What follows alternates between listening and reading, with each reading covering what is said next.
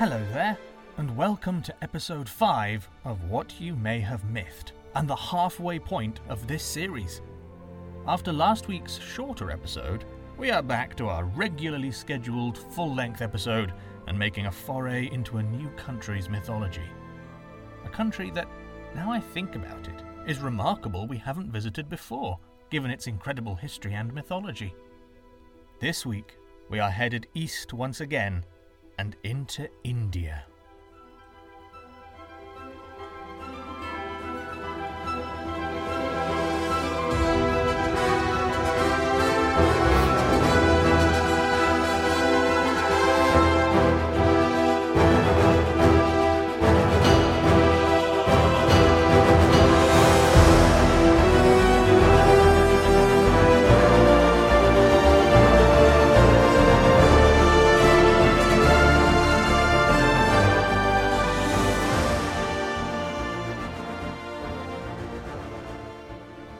Yes, India. Somewhere I have long wanted to visit. It's a fascinating country and exquisitely diverse. In the north, the Himalayas, the highest peaks in the world, dominate the skyline, whilst in the south, the mighty waves of the Indian Ocean are ever present. And in between, there are bustling cities, rolling hills, and fields of every colour. But we're not here to talk about geographical features, so I shall cease my rambling. We are here to explore a folk tale from this wonderful land. Like many tales we have had previously, this story contains a king. But have no fear, he is not a nasty and manipulative king, but one everyone in the land actually adored. Makes a nice change. The starring role is taken by an apparent holy man, but all is not as it seems. A bit of role reversal in this story. Anyway, let's get on with it. The Royal Thief Catcher. Once, in Sravasti, one of the smaller cities of India, on a baking hot day, many people gathered to ogle at a strange man who had walked into the town. He looked exhausted, and his bare feet were sore after what had clearly been a long walk of great distance over rough roads. He was a holy man, a man who had dedicated his life to prayer and abandoned all his possessions for the sake of pleasing his gods. He did not care for a comfortable bed, money, or even good food. The only thing the holy man carried with him was a walking staff to aid in his journey, a wooden bowl in which to take offerings to his gods from people who believed it their duty to do so in order to win favour from the gods, and a loincloth around his waist. He wore nothing but this loincloth, and his hair was long and dirty from lack of washing and brushing. The strange holy man struggled his way through the town, ignoring the stares of the people, until he found a suitable place right in the centre, where he sat down and laid his bowl out in front of him. Before accepting any offerings, the man made it clear that he would not accept anything to eat except rice still in the husk and pure water. In his bowl, however, he would accept money, and when the locals discovered this and wished to help him, they found ways in order to give it to him. They gave him many silver and gold coins, and if they had no physical coinage to give him, they gave him precious jewels from their home, in order for the holy man to sell. As time went by, the holy man became very well known in Sravasti. His fame actually spread far beyond the town, and people came from far away to ask him about all sorts of things, and he gave them good advice, for he was a very wise man. Those who wanted him to tell them what to do paid him for his advice, and as many of them had plenty of money, they were glad to help him, and soon he became quite rich. He could have done a great deal of good with all this money, helping the poor and the suffering. But did he? No, he never thought of doing so. Instead, he formed a deep attachment and love for the money. One night, when all those who had come to see him had gone home, and there was no fear of his being found out, he used to steal away into the forest, and there he dug a deep hole at the root of a great tree, into which he placed all his money. Much like Spain and Mexico, India has a siesta time. That is to say, a sleep in the middle of the day, because the heat is so great it is difficult to keep well and strong without this extra rest. It's something I'm very jealous we don't have here in the UK, but there we go. Although it is quite light at the time, the streets are completely empty, except for the dogs who roam around in search of food. Now, the holy man loved his money and other treasures so much that he often did without this siesta, and instead went to the forest to enjoy the pleasure of looking at them. When he got to the tree, he would bend down, clear away the earth and leaves with which he had hidden his secret hole, take out the money, and let it slip through his fingers, and hold up the jewels to the light to watch how they gleamed and glistened. He was never so happy as when he was alone with his riches, and it was all he could do to tear himself away from them when the time came to return to town. Actually, he was becoming a selfish git instead of the holy man the people of Sravasti thought he was. By the time the siesta was over, he was always back again in his place beneath the tree, holding out his bowl and looking as poor and thin as ever, so that nobody had any true idea of what he was doing. The holy man led this double life for several months, until one day, when he went as usual to his hiding place, he saw at once that someone had been there before him. Terrified, he knelt down, full of fear of exactly what had happened. All his efforts at concealing the hole had been for naught. It was empty. He could not believe his eyes. He rubbed them hard, thinking that there was something wrong with them. Then he felt round the hole, hoping that he was mistaken. But he had no choice but to believe the terrible truth. There really was not a sign of his money and jewels. He became almost mad with misery. He began to run from tree to tree, peering into their roots, and when there was still nothing to be seen, he rushed back again to his empty hole to look into it once more. Then he wept and tore at his hair, stamped about and cried aloud to all the gods he believed in, making all kinds of promises of what he would do if only they would give him back his treasures.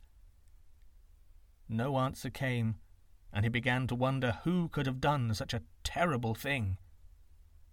It must, he felt sure, have been one of the people in Sravasti, and he now remembered he had noticed that a good many of them had looked into his bowl with longing eyes when they saw the money and precious stones it contained. "What horrible, wicked people they are!" he said to himself. "I hate them! I should like to hurt them as much as they have hurt me!"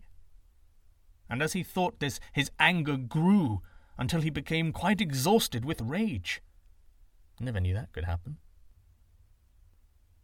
After roaming about in the forest for many a day, the holy man went back to a house in Sravasti, where some very kind people had lent him a room, glad and proud to have such a holy man, as they thought he was, living under their roof.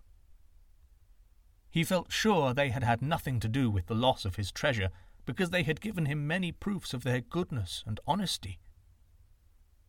Soon he was pouring out all his grief to them, and they did all they could to comfort him, telling him that he would very soon have plenty more money and jewels. They did tell him, however, that they thought it was mean of him to hide away his riches instead of using them to help the poor and suffering, and this just added very much to his rage. Eventually he lost all self-control and cried, "There is no point to my living any more. I will go to some holy place of pilgrimage by the banks of the river, and there I will starve myself to death." Bit extreme. A place of pilgrimage, as you may or may not know, is one where some great event, generally connected with religion, has taken place, to which pilgrims go to pray in the hope of winning some special favour from their god or gods. The word pilgrim means a wanderer, but it has come in course of time to signify any traveller who comes from a distance to such a place. Benares in India is a very famous place of pilgrimage because it is on the river Ganges, which the Hindus worship and love, believing that its waters can wash away their sins. Hundreds and thousands of Hindus go there every year to bathe in it, and many who know that they have not long to live wait on its banks to die, so that after their bodies have been burnt, as is the custom with Hindus, their ashes may be thrown into the sacred stream. Non-religious folks can also go on pilgrimage to places that have a significant meaning to them. They probably don't call these journeys pilgrimages, and they usually have significantly less spiritual meaning. Unless it's me, going to the Lego shop. Again. Anyway, carrying on. The news of the holy man's loss spread very quickly through Sravasti, and, as is so often the case, everyone who told the story made it a little different, so that it became very difficult to know what the truth really was. There was great distress in the town, because the people thought the holy man would go away, and they did not want him to do that. They were proud of having a man they thought so devout living amongst them, and ashamed that he should have been robbed whilst he was with them. When they heard that he meant to starve himself to death, they were dreadfully shocked, and pledged to do everything they possibly could to prevent it.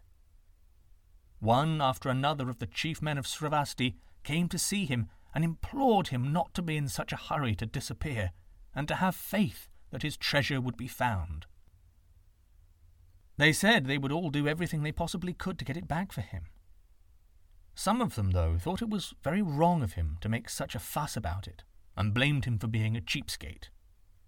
They told him it was daft to care so much for what he could not take with him when he died, and one especially wise old man gave him a long lecture on the wickedness of taking away the life which had been given to him by God to prepare for that in the other world. "Put the idea of starving yourself out of your head," he said, "and whilst we are seeking your treasure, go on as you did before you lost it. Next time you have any money and jewels, turn them to good account instead of hoarding them up." In spite of everything the people told him, the holy man was quite determined that he would live no longer. He set off to the place of pilgrimage he had chosen, taking no notice of anyone he met on the way, but just plodded steadily onwards. At first, quite a number of people followed him, but they didn't last long, and soon he was quite alone. One day, however, he could not help noticing a man approaching from the direction in which he was going. Very tall, very handsome, very dignified, this man was one whom no one could fail to admire, even if he had been only an ordinary person. He was, in fact, the king of the whole country, whose name was Prasnajit, and a little distance behind him were a number of his attendants. Everybody, even the holy man, loved the king, because he took such a very great interest in his people, and was always trying to do good for them. He had heard all about the loss of the money, and was very much displeased that such a thing should have happened in his land. He had also heard that the holy man meant to kill himself, and this distressed him more than anything else, because he thought it a very wicked and terrible thing to do. The king stood directly in the path of the holy man, so it was impossible to pass him by without taking any notice of him. So the unhappy man stood still, hanging down his head and looking very miserable. Without waiting for a moment, Prasnajit said to the holy man, "Do not grieve any more. I will find your treasure and give it back to you. Or if I fail to do so, I will pay you as much as it was worth out of my own purse, for I cannot bear to think of you killing yourself. Now tell me very carefully where you hid your gold and jewels, and everything about the place to help me make sure of it." The holy man was delighted to hear this, because he knew full well that the king would keep his word, and that, even if his own treasure was never found, he would have plenty of money given to him by the king. He told Prasnajit exactly where he had put his store, and offered to take him there. The king agreed to go with him at once, and he and the holy man went straight to the big hole in the forest, with the attendants following them a little way behind. After the king had seen the big empty hole and noticed exactly where it was, and the nearest way to it from the town, he returned to his palace, first telling the holy man to go back to the house he lived in, and wait there until he received a message from him. He promised to see that he received everything he needed and sent one of his attendants to a rich merchant of Sravasti to order him to supply the holy man with all he required. Very glad that after all he was not going to have to kill himself, the holy man obeyed willingly, and for the next few days he was taken care of by the merchant, who supplied him with plenty of food. As soon as Prasnojit was back in his palace, he pretended that he was taken suddenly ill. His head ached badly, he said, and he could not make out what was the matter with him. He ordered a declaration to be sent all around the town. It told all the doctors to come to the palace to see him. So, all the doctors in the town at once hastened to obey, each of them hoping that he would be the one to cure the king and win a great reward. There were so many of them that the great reception room was full of them, and they all glared at each other so angrily that the attendants kept careful watch lest they should begin a fight. One at a time, they were taken to the king's private room, but very much to their surprise and disappointment, he seemed quite well and in no need of help from them. Instead of talking about his own illness, he asked each doctor who his patients were in the town and what medicines he was giving to them. Of course, Prasnojit's questions were carefully answered, but the king said nothing more, just waving his hand to indicate that the interview was at an end. Then the attendants led the visitor out. At last, however, a doctor came who said something which led the king to keep him longer than he had kept any of the others. This doctor was a very famous healer who had saved the lives of many of Prasnojit's subjects. He told the king that a merchant named Matradatta was very ill, suffering greatly, but that he hoped to cure him by giving him the juice of a certain plant called Nagabala. When this story was written, doctors in India did not give their patients medicine or write prescriptions for them to take to the chemists to be made up, because there were no chemists in those days. A doctor just said to his patient, "You must take the juice of this or that plant," and the suffering person had to go into the fields or woods to find the plant or else to send a servant to do so. When the king heard that the doctor had ordered Matradatta to take the juice of the Nagabala plant, he cried, "No more doctors need come to see me." And after sending away the one who had told him what he wanted to know, he gave orders that Matradatta should be sent for at once. Ill and suffering though he was, Matradatta did not dare disobey the king, so he came at once. As soon as he appeared, Prasnojit asked him how he was, and said he was sorry to have to make him leave his home when he was this ill, but the matter on which he wished to see him was of very great importance. Then he suddenly added, "When your doctor ordered you to take the juice of the Nagabala plant, whom did you send to find it?" Matradatta replied, trembling with fear, "My servant, O king, sought it in the forest, and having found it, brought it to me." "Go back home, and send that servant to me immediately. Then go to bed and recover, my friend," was the reply, and the merchant hurried away, wondering very much why the king wanted to see the man, and hoping that he himself would not get into disgrace on account of anything he had done to make Prasnojit angry.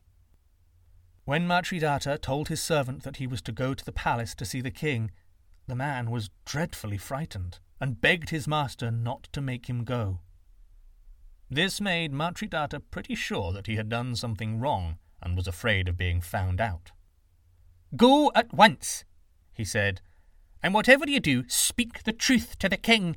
That will be your only chance if you have offended him."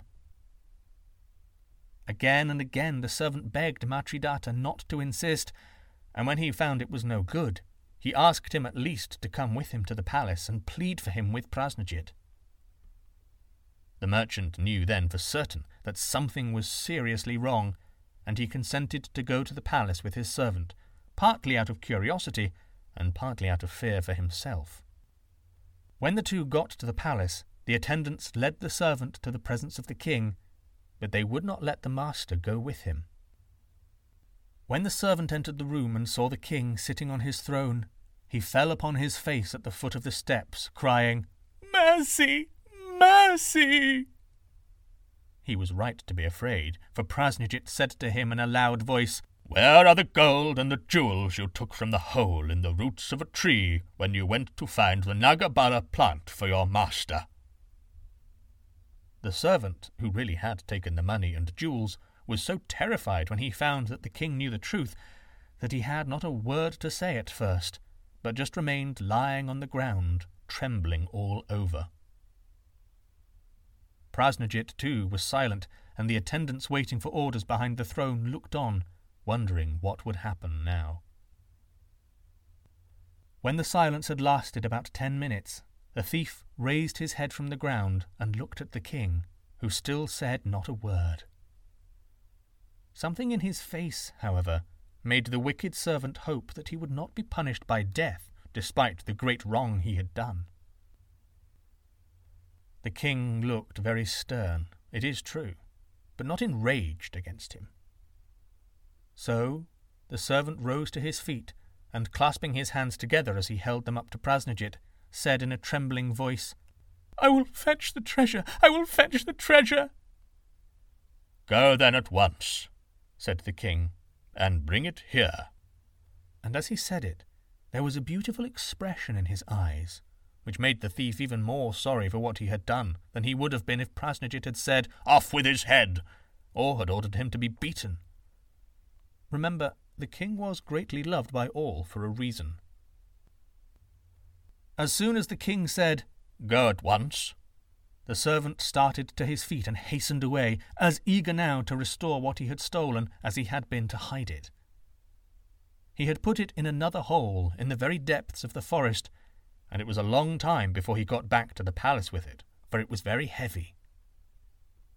He had thought the king would send guards with him to see that he did not run away, and that they would have helped him to carry the sack full of gold and jewels, but nobody followed him. It was hard work to drag the heavy load all the way alone, but at last, quite late in the evening, he was back at the palace gates. The soldier standing there let him pass without a word, and soon he was once more in the room in which the king had received him. Prasnijit still sat on his throne, and the attendants still waited behind him, when the thief, so tired he could hardly stand, once more lay prostrate at the bottom of the steps leading up to the throne, with the sack behind him. How his heart did beat as he waited for what the king would say. It seemed a very long time before Prasnijit spoke, though it was only 2 or 3 minutes, and when he did, this is what he said. "Go back to your home now, and be a thief no more." Very, very thankfully, the man obeyed, scarcely able to believe that he was free to go, and that he was not to be terribly punished. Never again in the rest of his life did he take what did not belong to him, and he was never tired of telling his children and his friends of the goodness of the king who had forgiven him. The holy man, who had spent the time of waiting in prayers that his treasure should be given back to him, and was still determined that, if it were not, he would starve himself to death, was full of delight when he heard it had been found. He hastened to the palace and was taken before the king, who said to him, "There is your treasure. Take it away and make a better use of it than before. If you lose it again, I shall not try to recover it for you." The holy man, glad as he was to have his money and jewels restored, did not like to be told by the king to make a better use of them. Besides this, he wanted to have the thief punished, and he began talking about that instead of thanking Prasnijit and promising to follow his advice. The king looked at him much as he had looked at the thief and said, "The matter is ended so far as I have anything to do with it. Go in peace." The holy man, who was accustomed to being honoured by everyone from the king on his throne to the beggars in the street, was astonished at the way in which Prasnijit spoke to him. He would have said more, but the king made a sign to his attendants, 2 of whom dragged the sack to the entrance of the palace and left it there, so that there was nothing for the holy man to do but take it away with him. What the holy man did with his great wealth, no one ever found out. After his dismissal from the king, no more was ever said about him. I like to think that he did as he was bid by Prasnigid, but evidence in his behaviour in the tale hint towards the fact that he did not. But I guess we'll never know. I hope you enjoyed that tale. It makes a nice change to have a pleasant king, rather than an old miser who punishes everyone for no reason other than his own evil persona. Next week, we are once again venturing to another new country. We really are powering through them. And it's another double bill containing two very different tales. If you have any questions, you can always email me at themythspodcast@gmail.com. You can tweet me on @mythpodcast, Instagram me at What You May Have Mythed, and I've even started a TikTok, not that I know how to use it, and you can find me on What You May Have Mythed. For now, farewell, and I shall see you next week for another episode of What You May Have Mythed.